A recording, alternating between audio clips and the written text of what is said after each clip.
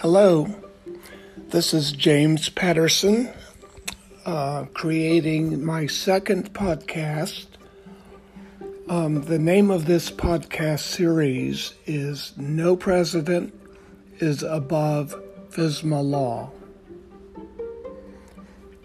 Today is January 22nd, 2020, and I want to begin this podcast with a review or summarization of Podcast 1, which basically introduced the novel I am writing at the present time.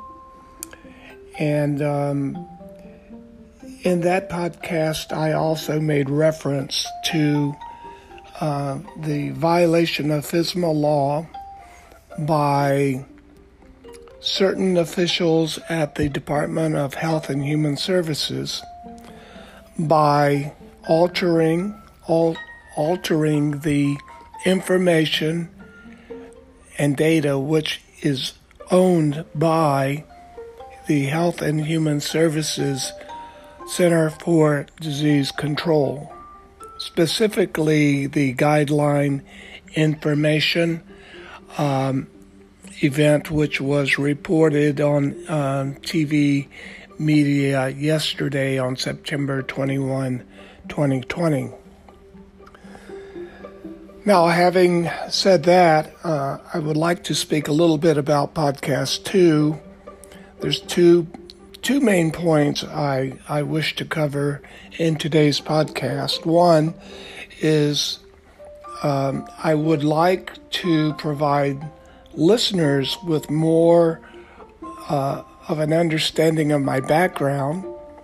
I have 48 years of experience in information technology.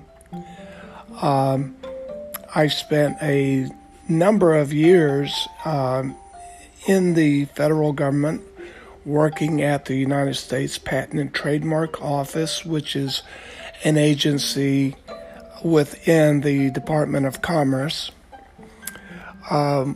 While at the United States Patent and Trademark Office, i.e. USPTO, I worked in the agency's cybersecurity division and helped build the agency's cybersecurity program. During this time at the USPTO, I had two primary functions. One was managing the security assessments of all USPTO production systems and agency security role-based training. The second point I want to make is the introduction to a system which I have envisioned that is very applicable to today's crisis with the pandemic, COVID-19, and the needs of the COVID-19 crisis management team. The system I have envisioned, I have named National Pandemic Situational Awareness Information System, NPSAIS. So what is it? This system basically provides a noticeable improvement in the support of pandemic crisis management teams. One primary feature of the system I have identified as a touchpad feature of NPSAIS. With the touchpad feature of this system, all pandemic crisis team members, crisis management team members will have at their fingertips, in their office or on their mobile devices, situational awareness for different ranges of information. A stakeholder could access nationwide pandemic situational awareness, which is current up to within the last 24 hours, or a stakeholder could, at their fingertips, access pandemic situational awareness at the state level, at the county level, at the city level, or by zip code. Now, I mentioned stakeholders, and I would like to identify many of the stakeholders. This may not be the total complete list of stakeholders, but this is the majority of the stakeholders which would be using this particular touchpad. To start with, the first stakeholder would be the White House Chief of Staff, FEMA, the Department of Justice, FBI, all state governors, all directors of state public health offices, all health facilities within the territorial boundaries of the United States, the National Institute of Health, the Department of Health and Human Services, and the Health and Human Services Center for Disease Control. The system basically identifies the threat of the pandemic as well as the threat to doctors and nurses which require protective equipment. The system actually enforces the management of inventories that contain protective equipment for doctors and nurses, and has features to actually alert other crisis managers when those inventory levels are depleted or near depletion. The system also sends notifications out when any critical protective equipment item has been not available for a fixed amount of time. Additionally, this includes your normal hospital beds, your special beds, and accessories for people that are getting into serious respiratory problems. The system also monitors the National Strategic Stockpile and recognizes that stockpile as a type of health facility, in that from that stockpile is dispersed medical resources. Now, in this particular podcast today, I wanted to, again, become a little more acquainted with the audience by introducing myself and my background, and also to provide some expectation on what direction my podcast series is headed in. I do believe that the system I have discussed is a technological system that probably has never been in place. And if it has been in place, there is absolutely no evidence of its existence or usage. But having said that, I want to conclude this podcast and hope that you will return and continue to listen to this particular series, which is so relevant to our current events and specifically COVID-19. Thank you for listening.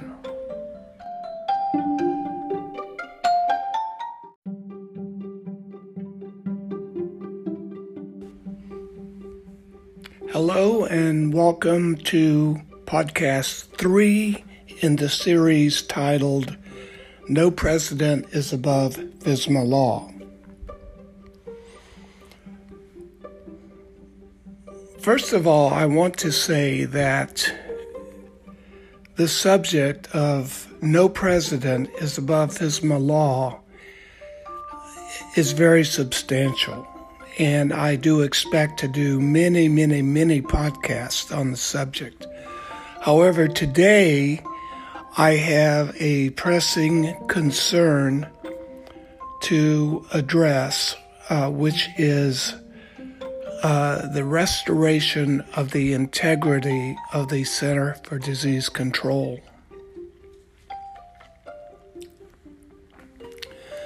The way I see it, restoring the integrity of the CDC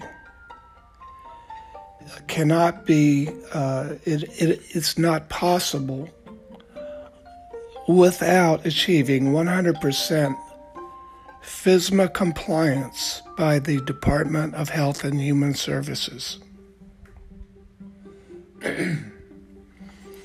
If the Center for Disease Control cannot maintain effective information security with regard to the data it owns and the respective information it shares, it cannot maintain the trustworthiness of the information that originates from CDC data. FSMA law provides the Center for Disease Control the assurance that the data it creates and the information it shares will be handled and protected in the proper manner. Under the current administration, President Trump's Health and Human Services cabinet member has failed to ensure that the Health and Human Services Chief Information Officer and the CDC data owners are FSMA compliant in their responsibilities. Had FSMA been 100%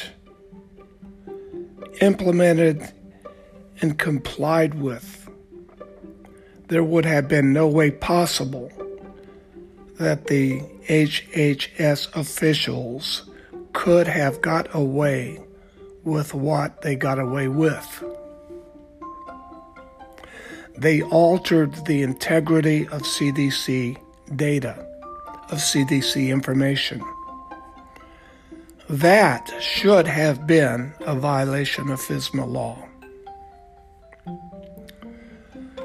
I do not assume the Trump administration has any interest in FSMA or its mandatory compliance requirement. I do agree that Joe Biden, if elected shortly after his presidential inauguration in January of 2021, will need to restore confidence in the CDC. However, I believe also that the only way to successfully restore confidence in the integrity of the CDC is by starting by restoring 100% compliance with FSMA law.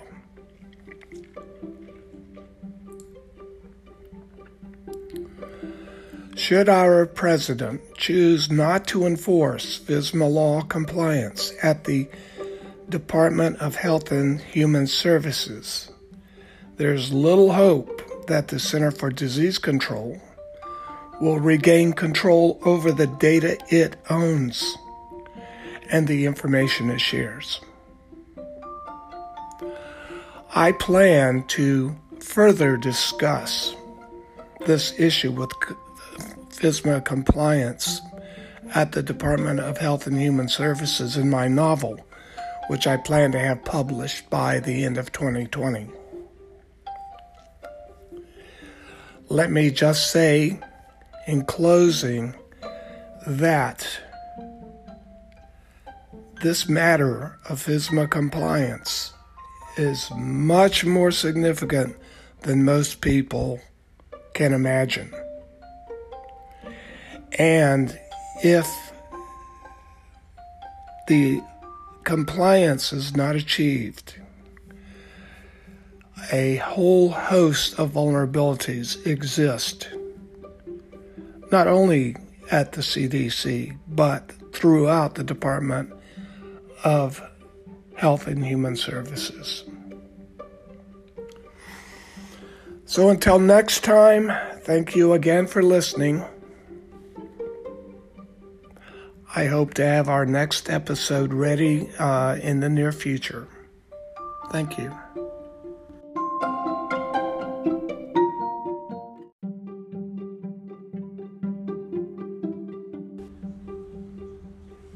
Hello, this is James Patterson, and welcome to the podcast series, No President is Above FSMA Law. Have you ever wondered why the title of this podcast series specifies no president? What do I mean by no president as used in the title? What I mean is this: there will never be a time in the future where any individual elected as President of the United States will be justified in breaking, violating, undermining, suppressing, or omitting FSMA law.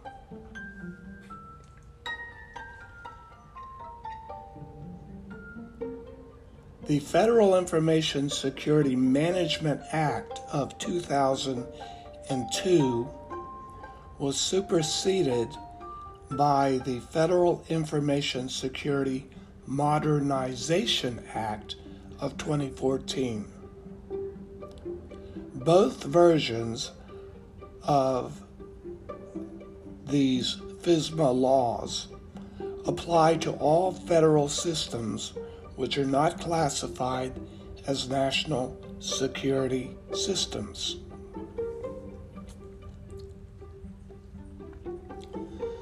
Both versions of FSMA mandate all federal systems and the data those systems process be protected by a wide variety of security controls.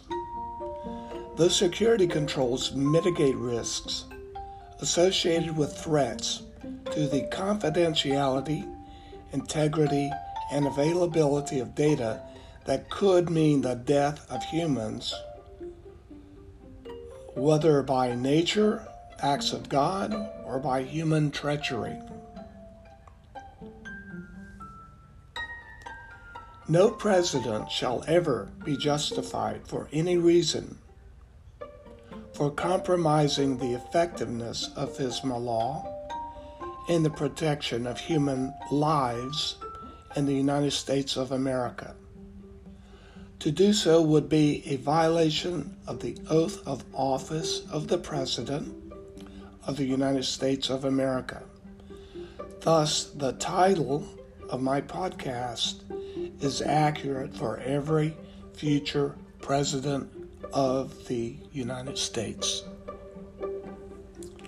Thanks for listening. Until next time.